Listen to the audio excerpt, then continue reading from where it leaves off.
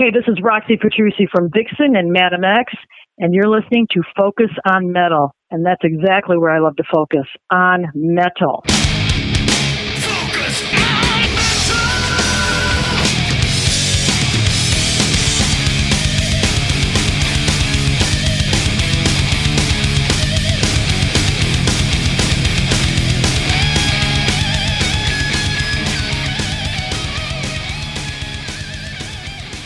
Hey, Metalheads, Scott Thompson here, welcoming you back for another week of Focus on Metal. And this week, as you probably figured out from the intro to the show, we have on Roxy Petrucci from Vixen. That's right. Richie had a long talk with Roxy a few weeks ago all about the brand new Vixen Live Fire album that Rat Pack put out. And if you haven't already picked up a copy of your own, you can always head up to Rat Pack Records. They got all kinds of good bundles up there if you want to do the old CD, T-shirt, guitar picks, whatever else you might want to do, or even if you just want the vinyl or the CD. Just as I said, head up to Rat Pack Records. I think it's also available on Amazon, but for me, whenever Rat Pack comes out with something, I get it right from Joe and the folks at Rat Pack. So for those of you who are unfamiliar with Roxy, started way back in the early 80s with the band Madam X. Put out one album in 84, and then just last year, they put out a brand new one called Monstrosity, and I believe we played a track of that as one of our tracks of the week back several months ago. But also, she left that band to join Vixen, and she was in Vixen for both for the self-titled album, Rev It Up, Tangerine, and of course now the new one, Live Fire.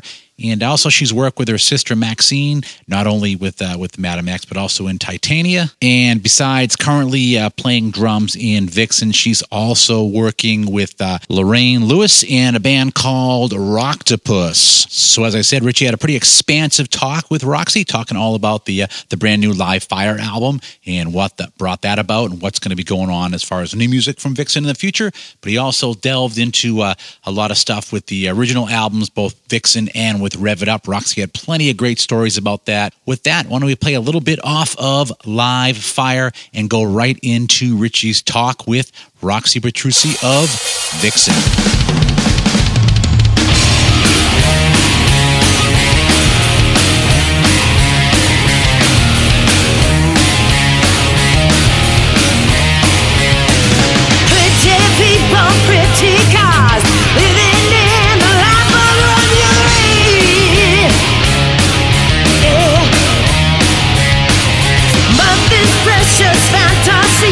It seems so close when it's so far from me.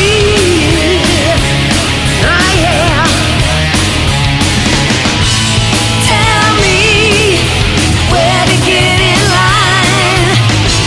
Show me how to change my life this time. People turn their backs on you on the streets in paradise. When you're not the chosen few, it's hard. Living on the streets in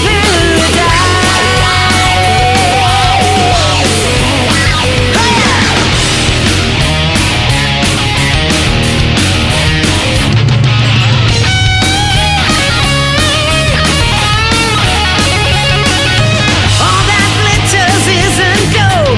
Promises and dreams can get sour. Oh yeah. I know what this game's all about. People cheer you up, that's what you are. Oh yeah. But I need some kind of a sign. I can't seem to get into this dream of mine. Hello? Hi, is that Roxy? Yes, this is Richie. It is indeed. How are you? I'm good. How about you? I'm not too bad. So you're in Michigan, I believe, is it? Yeah. Where are you? I'm just outside of Boston. Okay. What kind of accent am I detecting here? Irish. Ah, wow. Well, we landed in Ireland before we went to Barcelona last week. Or was it a week and a half ago? Yeah, I was going to talk to you about that show. You went all the way to Barcelona for one show. Yeah, that's dedication, huh? Yeah, the bill was incredible. Oh my God, yeah. I even had to like buy a T-shirt. I wanted it so bad. Okay. Like, it's not like back in the day when they used to give the bands all the T-shirts. Now it's like you want one, you're going to buy one like everybody else, which is fine. It's well worth it. That was quite a lineup. Yeah, were you there for the Friday or the Sunday as well, or were you just there for the Saturday? No, we were just there one day. Yeah, but it was cool. I got to see a little of Laguna Coil. Just great.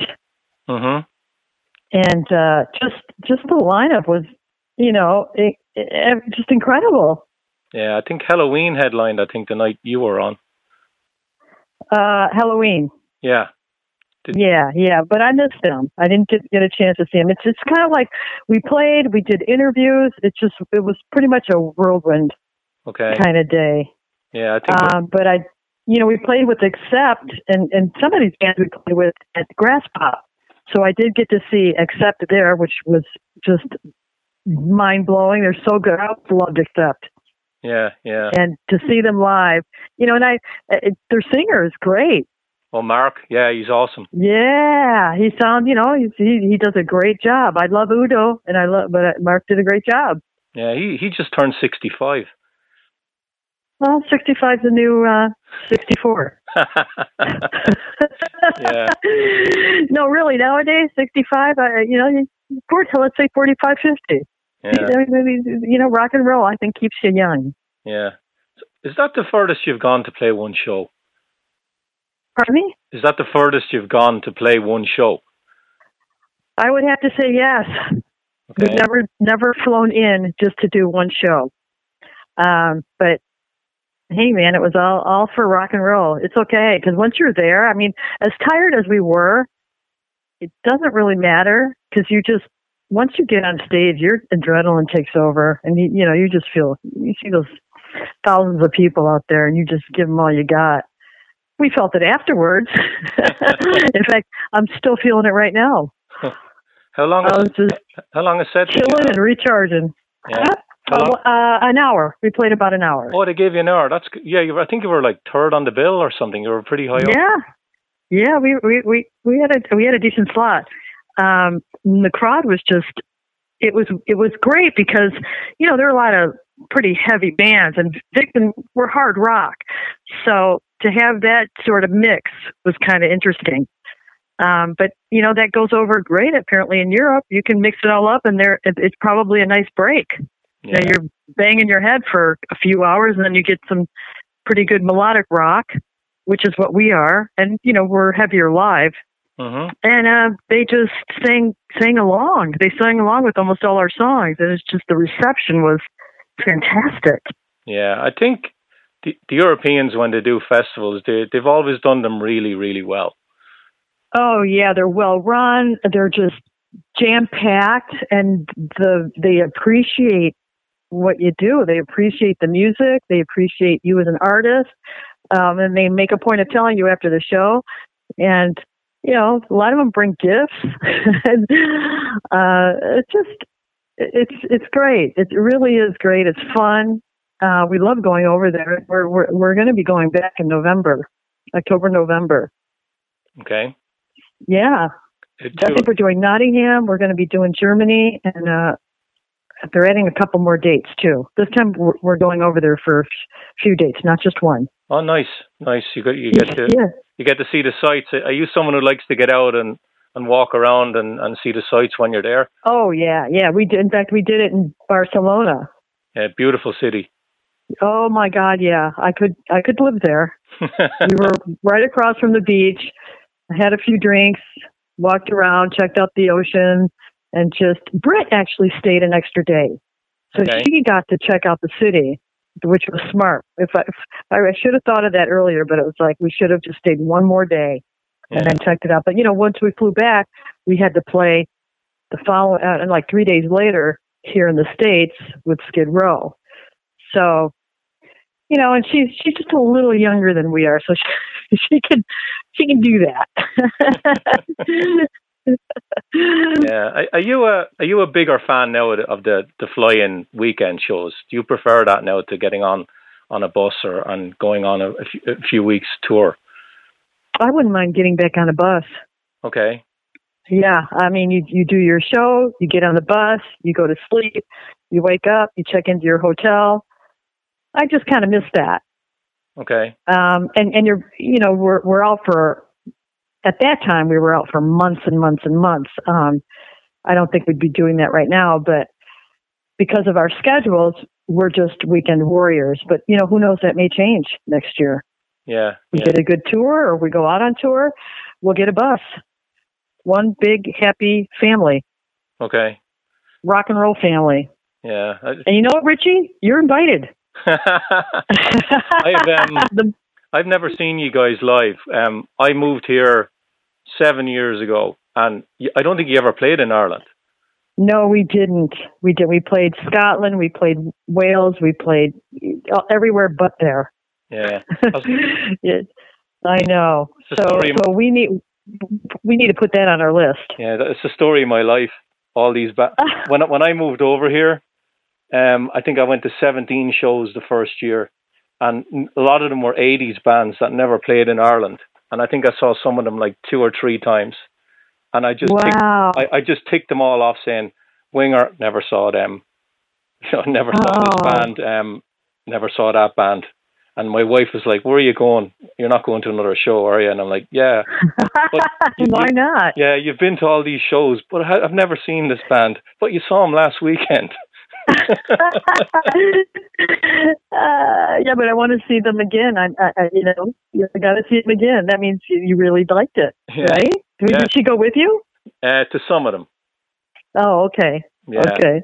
She's more of. I think you'll have the opportunity to see us, I'm sure. Yeah, she's more of a grunge. She grew up in the in that 90s era, whereas I'm a few years older than her. So like my music scene is like 86 to 91, 92. She's like 92 on. Okay, well that's cool. Yeah, there's crossover there, but she won't go near some of my stuff though. Well, that sort of can give Vixen a chance. Yeah, I don't think she'll be disappointed. Yeah. So let's talk a little bit, Roxy, about the live record. Like I know the guys in Rat Pack pretty well. So how did you end up on that label? On Rat Pack? Yeah. Actually, our manager Larry Morand, he put us in contact with them. He sent them a couple songs, and one of them is on there. You ought to know mine now. And Rat Pack actually. They liked Vixen. They were fans of Vixen. Joe O'Brien, who owns Rat Pack, he liked the song. He was interested in working with the band, and he said, "Well, let's see how this goes. Just do a live record for now, and then we'll think about doing a studio record." And they've been very supportive. And I don't know if you've seen the marketing campaign they've done, but they've done a terrific job with the CD bundles and the cassette and the albums and the signings, and I mean, they just did a really great job, and our fans are really happy with it so far. Yeah, we're doing. I mean, we're really happy with them. Yeah, we've considered them like our local label because they're only like 25 miles up the street from us. Oh, cool. Yeah, I've met Joe, and I'm in contact every so often with Tina and Jen, and the bundles they do put on are fantastic. They've done it for nearly every release. They bring out these T-shirts. They'll get. I think Janet had to call people. Yeah. She called people. There's pics. We wrote off lyric sheets and signed stuff and just. I mean, I've never gotten a bundle like that before. It's pretty crazy. It's great stuff. And all the fans are going to the social media and just saying, "Oh, I got my bundle. It's really exciting. I love it. I love it." I mean, that's great. They're happy with it. And that's, Yeah, I think we're happy. We're happy. They're happy. Yeah, I think a lot of people. And what's really cool is they love the record. Yeah, the record's really good. The bottom line is the music. Yeah. Mm-hmm. Yeah, the record. Which we had fun recording. Yeah, you did that in Chicago, wasn't it? Yeah, it was in Chicago at the Arcada Theater. Okay, what made you pick there to do it? We've played there before. And when we were talking about doing a live record, it's just the timing was right. It was late August. We were, it was months before that we were talking about doing a live record. We go, well, where are we playing that the room sounds really good and we're comfortable? And we said the Arcada. We played there a couple times, and it's a good sounding room. We played with Slaughter that day, and they were very instrumental in the production side of it as far as equipment. So it just kind of all worked out. And then, of course, the maestro, Michael Wagner, the legend, he mixed it. Mm-hmm. And it's just, he's just got such a good ear. Yeah. Whose idea was it? I love the mix. Yeah, it's brilliant. Whose idea was it to get Michael? Well, we all love Michael, but I worked with Michael with Madam X. Okay. Before then, we released a record called Monstrosity, and he mixed that record along with Mark Slaughter. Also mixed a couple tunes, and Kevin Sharp did. But Michael Wagner, I love working with him, and I know the band would love working with him, and he's just such a sweet guy. And also, I worked with him before Madam X, another project called The After Show that I do with Maxine. So that's how I started thinking, let's bring Michael Wagner back into the picture.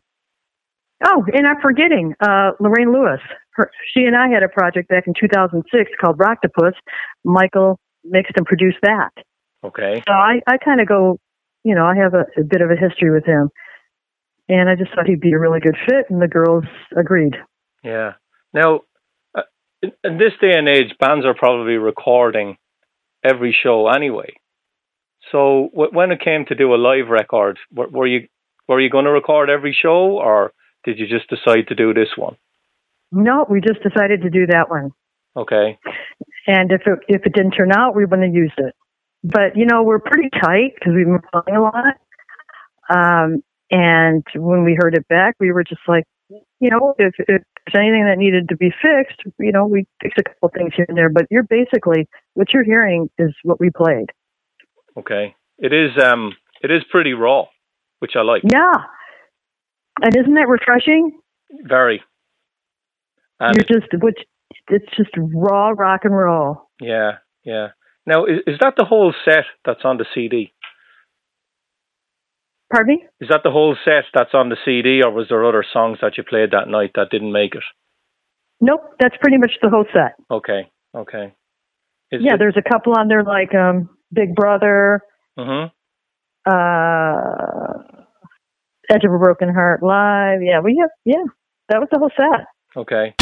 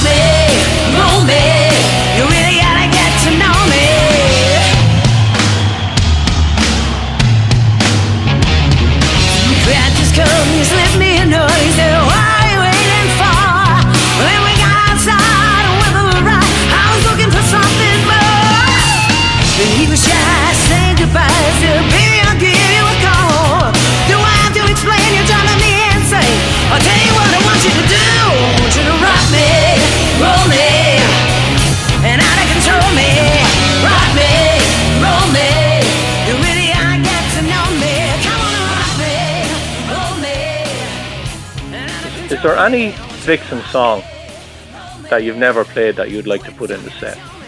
Actually, we were talking about that.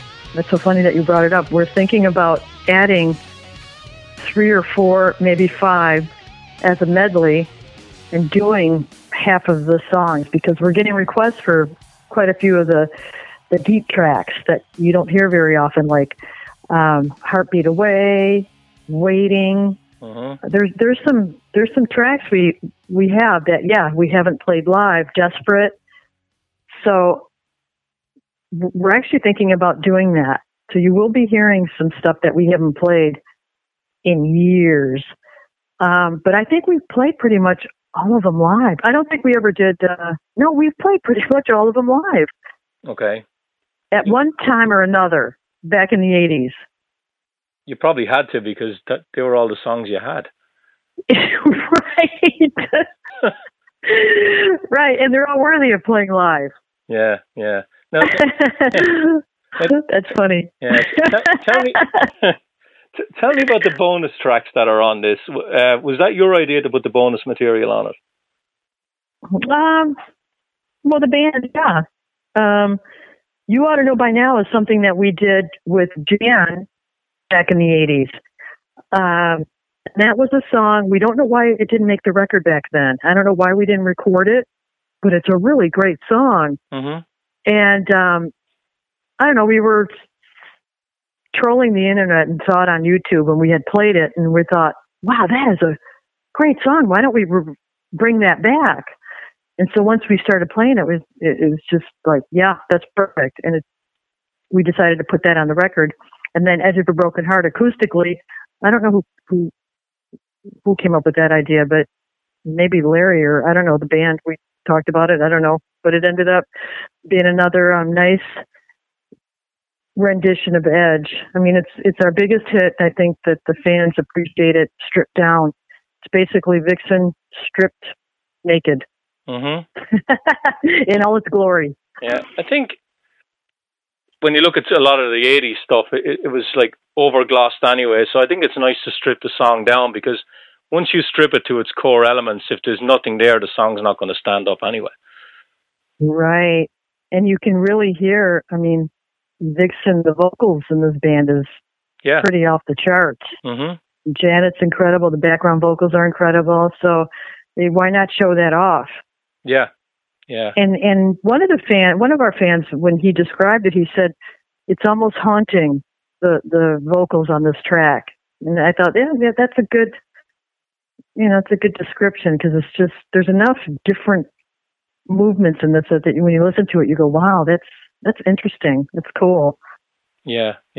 Now, when you got Britt in the band, how aware was she of Vixen? Like, did she just know the hit? She was well aware of who we are.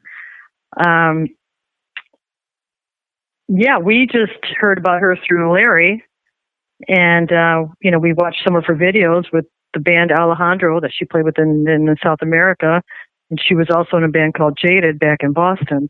Mm-hmm. So we knew she's a seasoned player, and when she heard we were looking for a guitarist, she, we brought her down, had her play a little bit, and she turned out to be a really good fit. Excellent. And what influence does she bring to the band now? Because she's younger. Yeah, she's got some old school flavor to her, but yet she's fresh. Mm-hmm. Her playing is fresh, but not. She loves the old school rock, and we need that, because that is what Vixen is. But she brings us to the now. Like we have one foot in the past, one in the future, one in the now, and then she is the kind of our future as far as her playing. She still sounds, I think Jan would approve. She has a little bit of Jan's style, mm-hmm. which was very signature in the Vixen sound. So she's doing a really good job, kind of, keeping the sound of Vixen, but putting her own little touches on it. Okay. And was it pretty easy to get on with her from the beginning? Like, you know, Oh yeah, yeah. She's very professional. She's really sweet, very respectful. She respects who we are and the name Vixen, the institution of Vixen. So she's, we're very happy with her, and she's very happy being in the band, and we're getting along great. Excellent. All of us are getting along really good. This time, it's just kind of like we appreciate this opportunity to go around again and just travel and play rock and roll. Okay. Now, every drummer I have on, I always ask them this question, and I've gotten different answers. What's the worst drum-related injury you've ever had? I just had one. And that is, for me, because I've never, ever had wrist problems before. And just a couple weeks ago, before Sweden Rock, actually, so that'd be a month ago, right? Mm-hmm. All of a sudden, my right wrist, I don't know if I lifted something heavy or what, because I work out at the gym, but I tweaked it, and I don't even know what I did, but I couldn't play. I couldn't play, I couldn't make a fist, I couldn't even wash my hair. And I didn't say anything. I was just hoping that it was going to go away, and we started rehearsing with Phantom X, and I was only playing with one arm, and they're like, well, what's going on? It's like, I can't hold my stick with my right hand. And I thought maybe carpal tunnel, so I just kept doing what you're supposed to do, which is ice it and, then heat and just rest it. So I rested it all the way up until Sweden Rock. Okay. And I was careful when I played with Vixen, because Vixen played early. And I could still kind of feel it. It kind of hurt a little bit. It was much better. I could play, but I couldn't play nearly as hard as I normally play. It was my right hand. Luckily, my right hand, because my left hand is my snare hand, which is really important. Uh-huh. So I played with Vixen, and then when I played with Phantom X, I just said, fuck it.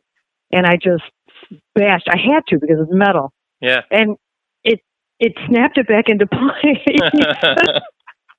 It was so weird to say. So after that, I've been fine. But that is the scariest thing ever, because I need my wrist. I cannot have anything happen to your wrist. Once that happens, you're over.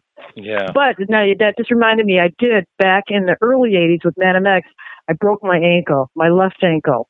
Ooh. It was fractured. So I couldn't play double bass, but I still had my right foot, and I still played. We were playing the clubs at that time. So I managed to just, I had crutches, but I just did it. When you're 19, 20 years old, nothing phases you. It's like, whatever, the show must go on. Alcohol. So I worked through it. Alcohol. And then some. Yeah. Yeah, there was plenty of that going around back then, right? Yeah. Do you want me to tell you some of the answers I got for that? What? Yes. Mike Portnoy said he broke his wrist doing a fill. Dean Castronovo said he was playing in the southern states, and the air was so dry, his hands swelled up and blistered, and they had to tape the sticks to his hands to play the shows. That's good. Yeah, and another one that comes to mind is Jimmy DeAnda said he hit the drumstick off his eye, and he couldn't see out of his left eye. He thought he was blind. Oh, I've done that, but not to that extent. Yeah. So I've hit myself many times. Yeah, that's just some of the answers I've gotten. Oh yeah, it's a dangerous sport. Yeah, drumming. Well, you have the most physical thing to do on stage, really. Oh yeah, for sure. I mean, I always have bruises on my knees, and you come off stage and you find all these bruises on your forearms, your fingers, and you're just like, I don't know, whatever. But you haven't done your job if you don't come off bruised. Yeah. Bruised or battered. True. You're not hitting those things. Yeah. To slam. Do you prepare any differently now to playing the drums than you did years ago? Yes, I warm up, and my body, I stretch and do wrist warm up, and my feet, I have to stretch. Where 30 years ago I didn't. I just went there and I just banged it out. Now I don't do that. I actually really have to stretch and get warmed up for that. Yeah. Do you practice a lot still on the drums, or do you just play? I practice. Okay. I can't go a couple weeks without it because I'll suck. Okay. I gotta practice. So is your Of course, I want to be on top of my game. Yeah. Is your house full of drums? Oh, I got a beautiful drum set from DW. It's called Liquid Copper, and I have them in the back there, and I don't let anybody touch them. They can look at them, but they can't touch them. Yeah. My house, I have 2 bedrooms. It's a 4-bedroom house. 2 of them are just full of shit, drum stuff, just all sorts of music stuff. And then I have, my husband has one room for himself. The rest is all me. Okay. Yeah. And when I do practice, he asks me, "When are you going to practice?" And I said, "Oh, in about an hour." He goes, "Okay, thanks." And he bails. I'm out of here. He goes, "Are you going to make some racket today?" Yeah. Do you play along to songs, or how do you organize your practice? I'll play along to songs, and I'll also just work out things, like change it up a little bit. I want to do a different fill here. But yeah, I'll play along to some tunes. Okay. And then I write back there too. Okay. I'll just get in my drum room and start writing whatever. Okay. Well, what other instruments do you play? Like, do you play guitar? I play clarinet. Oh, clarinet. Okay. Yeah. Okay. It's a good instrument to write that on. Yeah. Yeah.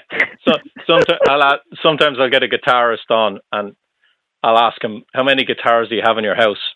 And I feel like putting the phone down and coming back half an hour later and the guy's still talking.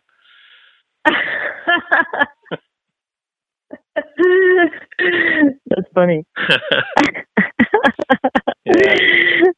So, yeah, no, I wish I played guitar, but I do. I remember I learned Paranoid, and that was about it. okay. But I wrote a little bit on guitar back when we were writing the Rev It Up record. Back in 80, whatever it was, 89, 90. And I had a JB player guitar, and I just, I was writing Fallen Hero on that one. Just notes, because I'm terrible. I just was playing some notes, and I'd saying it to Jan. I go, "This is what I'm trying to do, Jan. Can you make that work?" Yeah. Yeah. I don't play guitar. So, are you aware that you're obviously aware the debut album is 30 years old this year? Oh, it is? Yeah, 1988. Oh, happy anniversary to us. Yeah, I was going to ask you, because I've never had anyone from Vixen on before, a little bit about that record. How many showcases did you do before you got signed? Oh, God, I don't know, 5. Okay. 5 or 6, I think. It took a while for the record company to take a chance because, back then it was still a novelty to see girls doing rock, I guess. And they either had a female artist or they were just they were pussies. Okay. But we had a manager, we got our manager at Left Bank Management at the time, Alan Kovac, and he basically beat up EMI to sign us. Okay. And I think they were happy after they did, but they were afraid to take that risk, which is weird because they saw we could play. Yeah. Isn't that you still had some chauvinistic issues, I guess. I don't know what the problem was. It's just like, come on, dude, we can rock. Come in, and then there was, they'd had to say things like, I want to sign him, and then I was taking a shower the other day, and I just decided, nah. It was really stupid. Really stupid. Yeah. Now, when I say showcases, now, am I talking about the 4 of you getting up on stage in an empty room with, no audience and just a couple of record guys standing there listening to you? Yeah, and they think they have so much power. They're just standing there judging. And you're playing, and you're trying to feed off. Normally, you feed off the energy of the crowd. Well, there is no crowd. Yeah. There's 5 or 6 corporate dudes standing there watching. and then you just got to go through your set or however 5 or 6 songs that you're playing, whatever, and it's just kind of uncomfortable, you know. And we were still pretty new too to this whole record company stuff. Yeah, so we did the best we could. Yeah, it's not natural doing that. No, it's not natural at all. It's not natural at all. Yeah. But you know, we wanted to get a deal. We wanted to put a record out. We wanted to go on tour, and you just do what you got to do to get it done. Yeah. Were you told who you were playing for before you actually went in there? Yeah, I mean, they would say, okay, you're doing a showcase for MCA, or you're doing a showcase for Arista. Remember all those labels back then? Yeah. Yeah, they would tell us ahead of time what labels you're coming to see you. And when you say a full set, are we talking like an hour? No. I was just thinking back. I think you do about, I don't know, 6 songs maybe. You pull out your best. Okay. And at that stage, you were playing. It must have been your own material. We were playing our own material. Vixen had quite a few songs before I joined, which was in '85. They had a demo of songs, and we played those. And there were a couple in there that were really, really good. And I think one of them, was called "Leave Me Alone," and that was one I think that the record companies really liked. But that, you know, it ended up not being good enough to be on the record, apparently. But you know, it got the job done. Yeah. So you get signed, and when did they tell you that they weren't going to use any of your songs? Was it straight away? No, because it took a while to get to get all the songs together and to get who was going to produce the record, blah, blah, blah, that kind of stuff. And at that point, too, we just kind of did what we were told. You know what I mean? It's like we figured, okay, they know what they know. They're in the business of records, selling records. So that's what you get a manager for, and the record label is to kind of guide you. Mm-hmm. So we were doing songs that we wrote, we demoed them up, and then they would bring outside writers and outside songs, and we demoed those up, and then they picked through that. Okay. And then, you know, like Cruisin' was our own. There's a few on the first record that's Vixen songs, but the majority were either written with somebody or outside writers, which is okay. It's okay because, you know, that record is a good record and it put the band on the map. Edge of a Broken Heart and Crying were the 2 big hits. Yeah, yeah. Now, and you know, Edge was the last song to come to the party. Oh. Yeah, when we thought the record was finished, and then I think Alan, if I'm remembering correctly, you know, so much time has gone by, I don't remember everything, but I think he says we still need one song. We need that big, big song. So he was managing Richard Marx at the time, and Richard came to see us play. We were playing at MIT, I think, in LA, and he loved the band. And that inspired him to write Edge of a Broken Heart for us. Okay. So he came down to rehearsal, and we put it together, and that song was perfect for us. Yeah, yeah. Well, he was really easy to work with, too, and he's a musician. That's why. Yeah. He just knew, he made us feel good in the studio, and he got a really good performance out of us. Okay. Now, what form were the songs given to you from the outside songwriters? Like, would the guys who wrote the songs actually come in and show you how to play them, or had they? No. They would give us a demo with maybe just a vocal and a guitar, or they'd have a drum machine with just basic song.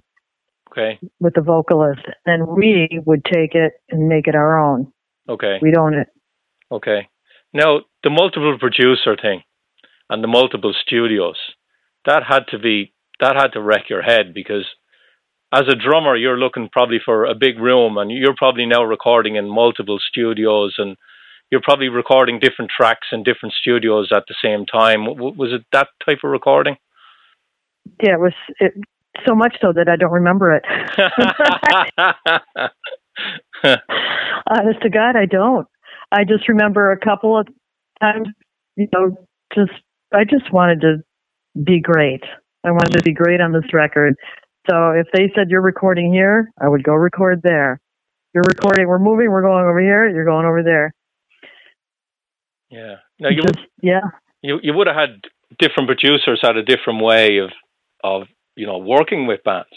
Like I've had I've had Dwayne Barron, the engineer, on the show, and he told me that Spencer Proffer has a way of molding a band to his vision, and then you've got other producers that probably have a different way of working. Like, was there any of them difficult to work for?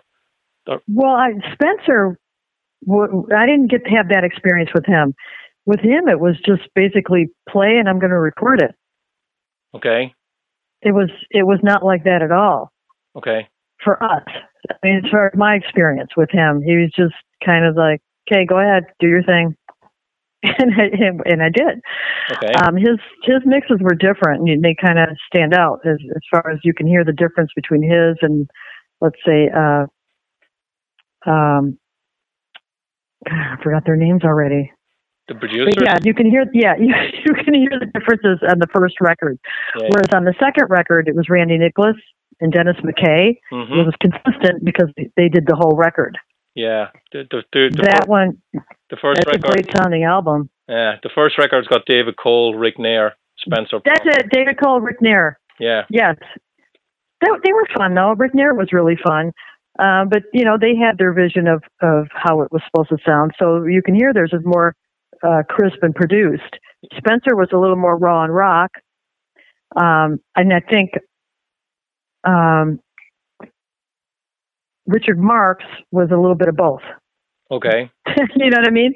Well, you got to look at Richard and think he probably knows what you're going for, because he is a musician as well. Yeah, for sure. He's one of you guys. Like he's a producer, yes, but he is also a musician. For sure. Yeah. Agreed. Yeah. So I'd have to say that our experience with him was really good. Yeah. Now, did you try and record that live off the floor as a band to get a basic track down, or did you record all your parts separately? Pretty much separate, except Cruisin', I think, was kind of one that we did. Like me and the guitar, I'd always play with the guitarist, and then she'd come back and fix things if she needed to fix things. Okay. So yeah, I mean, some you do live, some you don't. It's different for every song. But to rev it up, the reason that one's so tight is because we had been touring for so much. So by the time we got in to do the record, it was just kind of like it really came together. Yeah, yeah. Felt really good. Mm. Yeah, there's a couple of songs now on the debut album. I'm not going to talk about the singles. You probably talk to them till you're blue in the face.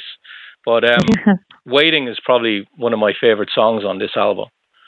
Ah, that's one that we're considering maybe throwing in our medley. Yeah, and that's one that you guys wrote with no outside songwriters.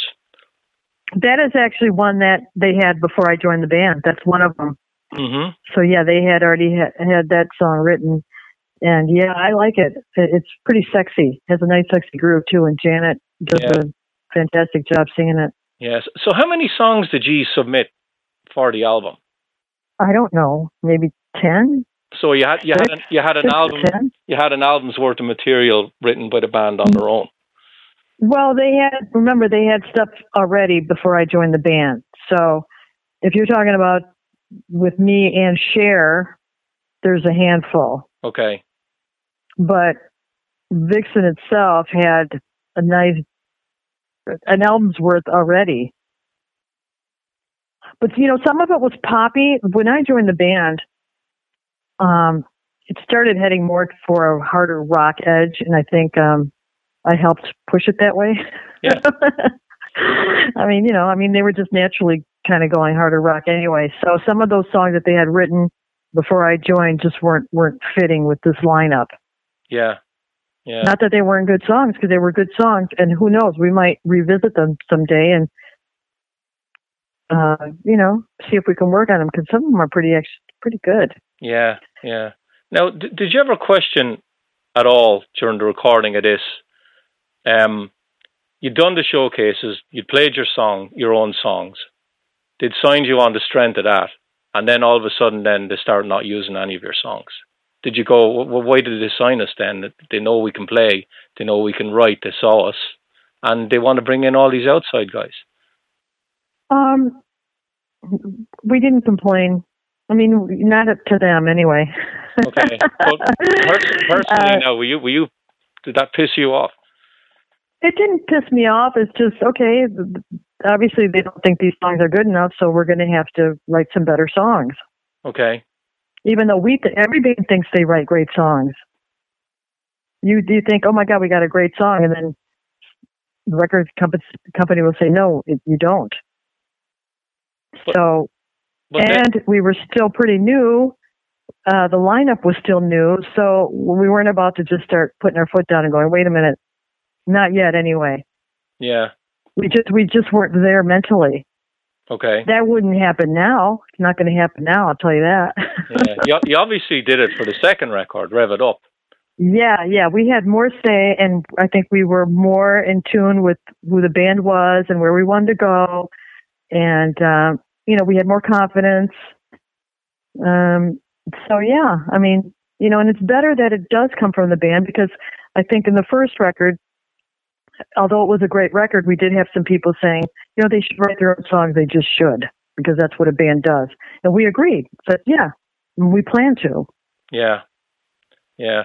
The other song. And that's what being on the road. That's what being on the road and being a band is. You get together and you just start hammering out riffs and licks and stuff until you got to put in the effort.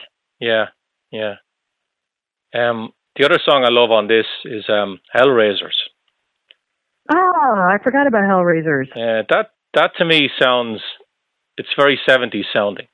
Bad Company. Yeah, well, yeah, that's pretty, yeah, we used to do that live. Okay. And it was pretty heavy live too. And not that long ago, a couple of years ago, we were playing that song. Geez, I forgot about that one. We might have to resurrect that too. Yeah. Now, yeah. Scott Matexis and Ken Doveman worked on a Prophet record with Spencer Proffer in '88, and this song ended up on your album. Was that supposed to be on the Prophet record? Do you know? Yeah, I think so. Okay. I don't know who gave it to us. Maybe Spencer did, or Alan Kovac. I don't know, but all I know is they gave it to us and said, "You guys want to do this song?" And we listened to it and we go, "Oh yeah, that's cool." It was all about the music too. We wanted to make a great record, so it didn't. If it meant the band wasn't writing everything, that's okay. I'd rather have a great record, even if the band didn't write it, than a shitty one, because we insisted on writing all the songs. Do you know what I mean? Yeah. The bottom line is to put out great material, regardless of who writes it. But as long as it's the integrity of the band is there, it sounds like the band. Okay. We have to sign off on the songs, and we have to own it. If we're not comfortable with it, we won't do it. Okay. Does that make sense? Oh yeah, it makes perfect sense. It's just that if you're on the outside looking in, like I was back then, I'm looking at all these songs and they're all written by someone else, and you're kind of thinking, oh, okay. And it was only until Rev It Up when I saw that you wrote all the songs and how good a record it was. I was like, yeah, this band is really good, because you don't know back then, when you get an album like that, what are the band? Because what identity do the band have? Because they're hardly writing anything on it. It's like, are they a manufactured band? Do they actually play on the record? You know. Yeah, no, I understand that. I would say, listening to that, "Edge of a Broken Heart" is really the sound of this band. Yeah. Because that song, even though Richard Marx wrote, he came up with the riff and Fee Waybill wrote the lyrics, that song wasn't brought to us finished. That song we worked out as a band with Richard in the studio in the rehearsal. So we made that our own, and we felt it, and it was Vixen. It is Vixen. Okay. Who was the first band you went on tour with after the album was released? Can you remember? We did Eddie Money, I think. Okay, because I look. It's a who's who of the multi-platinum acts in the late 80s. Yeah. You went out with the Scorpions, you went out with Whitesnake, you went out with, oh God. Yeah, no, it was Eddie Money first. We did some theaters with him, and then we went out with the Scorpions. That was the first arena gigs was with the Scorpions. Okay. You did your... That's definitely memorable. Didn't you do your shows in England on the first record? Yes, we did. Well? We did. Yeah, we did Hammersmith. Yeah, I remember getting Kerrang and seeing all these bands never came to Ireland, and they'd all go up and down England doing all these shows, and I'm like, ah, damn. Well, like I said, you'll have the chance to see us now. Yeah, hopefully you'll get up to the Boston area. I'm sure. I'm sure we will. I'm sure your guitarist. I'm sure we will. I'm sure your guitarist will be pushing for that. Oh yeah. She has friends and family in Boston. Yeah. So before I leave you go, Roxy, new music. Are you going to write new music? Do you think there's a new album coming? There's a new album coming. Okay. Yep. We're already starting to. We got the bug on our ear, and we're just going to start tossing ideas around. And it's going to happen. Okay. And just one more thing before. And it'll be written by the band. Oh, no doubt. You're talented enough. No doubt. Yeah. No doubt. Yeah. So before I leave you go, one of the things I watched in the last couple of weeks, we didn't have VH1 in Ireland years ago. And the Bands Reunited thing you did for VH1. You know, now you look at all these reality shows and you know they're heavily, heavily edited. When you look back at something like that now, it's like, oh God, does that bring back bad memories, kind of, because the way they made you guys look, how it was edited and all that, like, was it heavily edited to make it look that way? When you watch it, what do you get from it? There is a sense of excitement there. The one thing I'm always wondering about these things, when the guy walks in with the cameras, is that the first time it actually happens, or has he already done it and he's trying to say, right, we're going to do this now and you have to act surprised? No, that was the first time. We had no clue this was even going down. Okay. So what you're seeing is genuine. Everybody was surprised. When I saw him, I recognized him because I watched that show. And I knew exactly what he was going to say to me. And before it even came out of his mouth, I said, yes, I'll do it. But yeah, everybody was surprised. Yeah. Definitely surprised. But there were still some hard feelings between the band members, even though we kept in touch. But, to get in the same room together was fantastic. It was great to be with the four of us together. It just felt really, really good. Yeah, and we left, just happy to have done it. Yeah, I think sometimes... sure, there's some editing. There is some editing in there that you just cringe sometimes, but, that did happen. Yeah. So they really didn't twist it and make it weird or anything like that. They did focus on a couple of uncomfortable moments, but that's just... It was there. There was some uncomfortableness, and they showed it. Okay. Sometimes I wonder with things like that, they obviously have an agenda. They want you guys to get back together and play the show. But I'm thinking, have they done the research why you're not with each other anymore? Like, because one of you could turn around and tell them to F off, it could be, and then there's no show.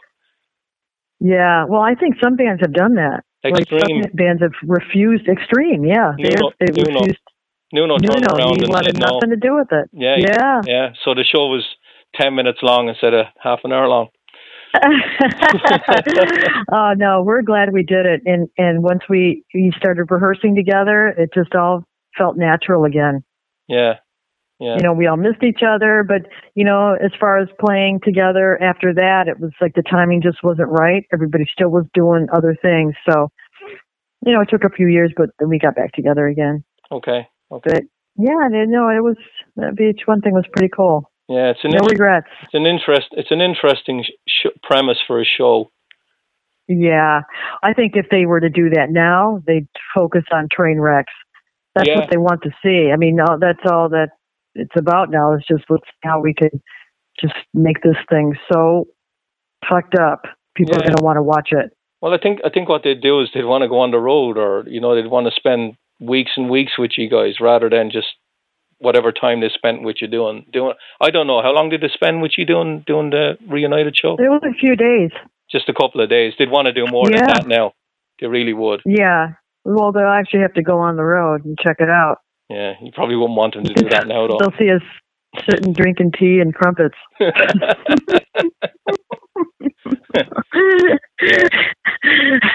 Spiked tea. How's that? Yeah. So Roxy, what have you got lined up for the rest of the year? Is it just shows, and more shows? Yeah, shows, and more. In fact, I'm fly out after tomorrow. We're playing with Skid Row at the Hard Rock Hotel Casino in Biloxi. And then the week after that, we're going to Kentucky, I believe. We're booked pretty much until October, November. But in between that, we're going to make time to write a record. Okay. And can you write on the road, or do you have to get away? You can. You're able to do it. Yeah. In fact, if somebody has an idea, let's say, come to my room, bring your guitar. Yeah. When we have extra days, sometimes if you just fly in and then fly out the next day, you don't really have that time. So a lot of this is done over the emailing and sending tracks that way. Yeah, there was a guy in a band, they're a New Zealand band, a young band called Like a Storm, and they've just released their second record. And I'm talking to the singer, and he's telling me about all these ideas that they had at airports just before they were getting on planes. And I said that, why didn't you put all the airlines in the writing credits for the songs? Right? Yeah. So, I wouldn't be surprised if the airlines, that's it. Want credit. Because some bands can write on the road and others just can't. It's like they just can't, they have to have it separated. They just can't do it. Yeah, well, everybody has different writing procedures, I like to I'll sit on my computer and that's how I write lyrics, and I just sit there and I agonize over every line. But I have to be by myself. If I'm sitting there with a group of people, my brain goes dead. I don't know why. It's really weird. It's like I have to be by myself looking at my computer or at a blank sheet of paper. Okay. But if there's people around me, I can't do it. I just go blank. Okay. It's a strange thing. Are you pretty prolific when it comes to writing? I don't know. I mean, I guess I'm pretty good. Okay. You got to read the lyrics and tell me what you think. I mean, a lot of lyrics I wrote on the Madam X Monstrosity record. So I do okay. I mean, Lemmy Kilmister is I love the way he wrote lyrics, and I like to read his lyrics, and it inspires me. Yeah.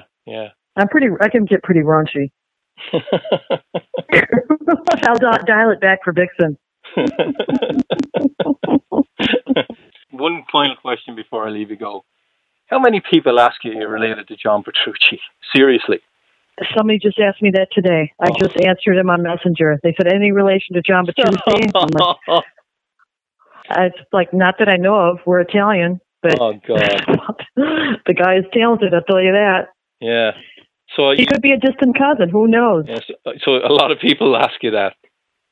Almost every day. Same with Maxine. You get somebody asking, you related to John Petrucci? I wonder, does he get asked, is he related to you?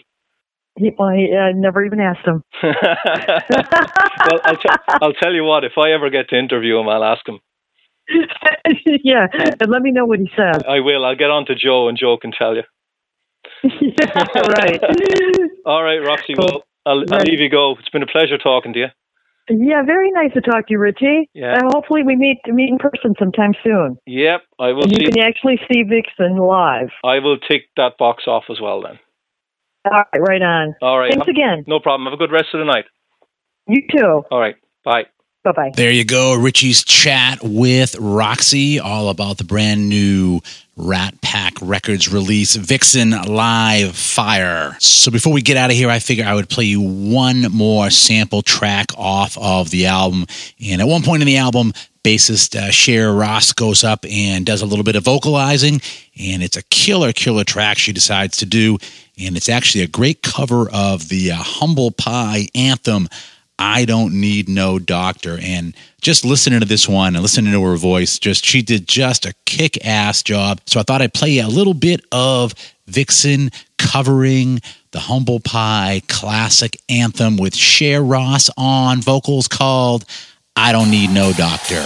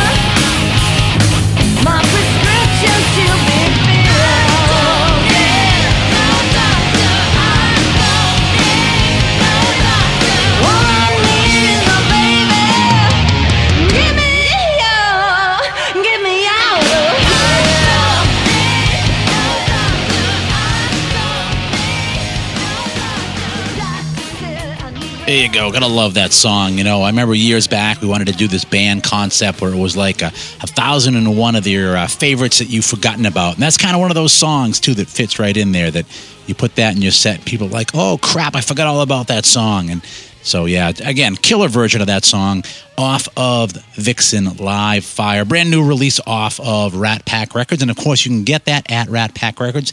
Head up to Rat Pack Records America.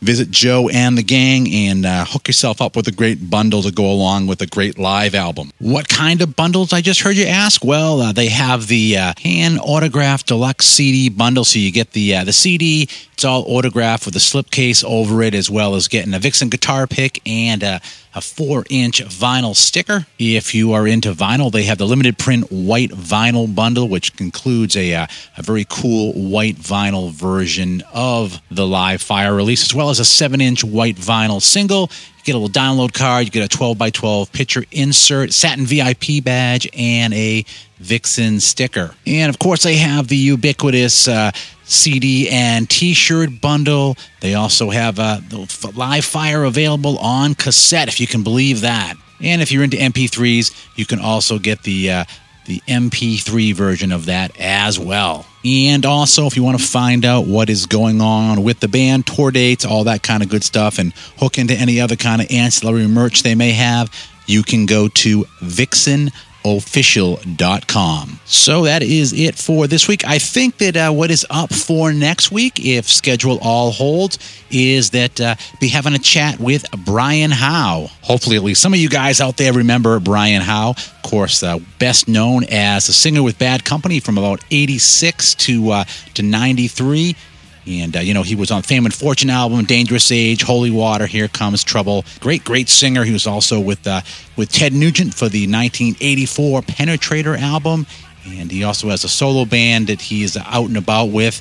And those guys are touring around Europe and other places. They put out a release called Hot Tin Roof recently. So if all of the scheduling works out, then I think that is what is on tap for next week, is a great chat with singer Brian Howe. But for this week, that's it. There ain't no more. Stick a fork in it. This puppy is done. So for Richie, myself, and everybody else here at Focus on Metal, have yourselves a great metal week. And until we talk to you again next week, remember, Focus on metal. Everything else is insignificant.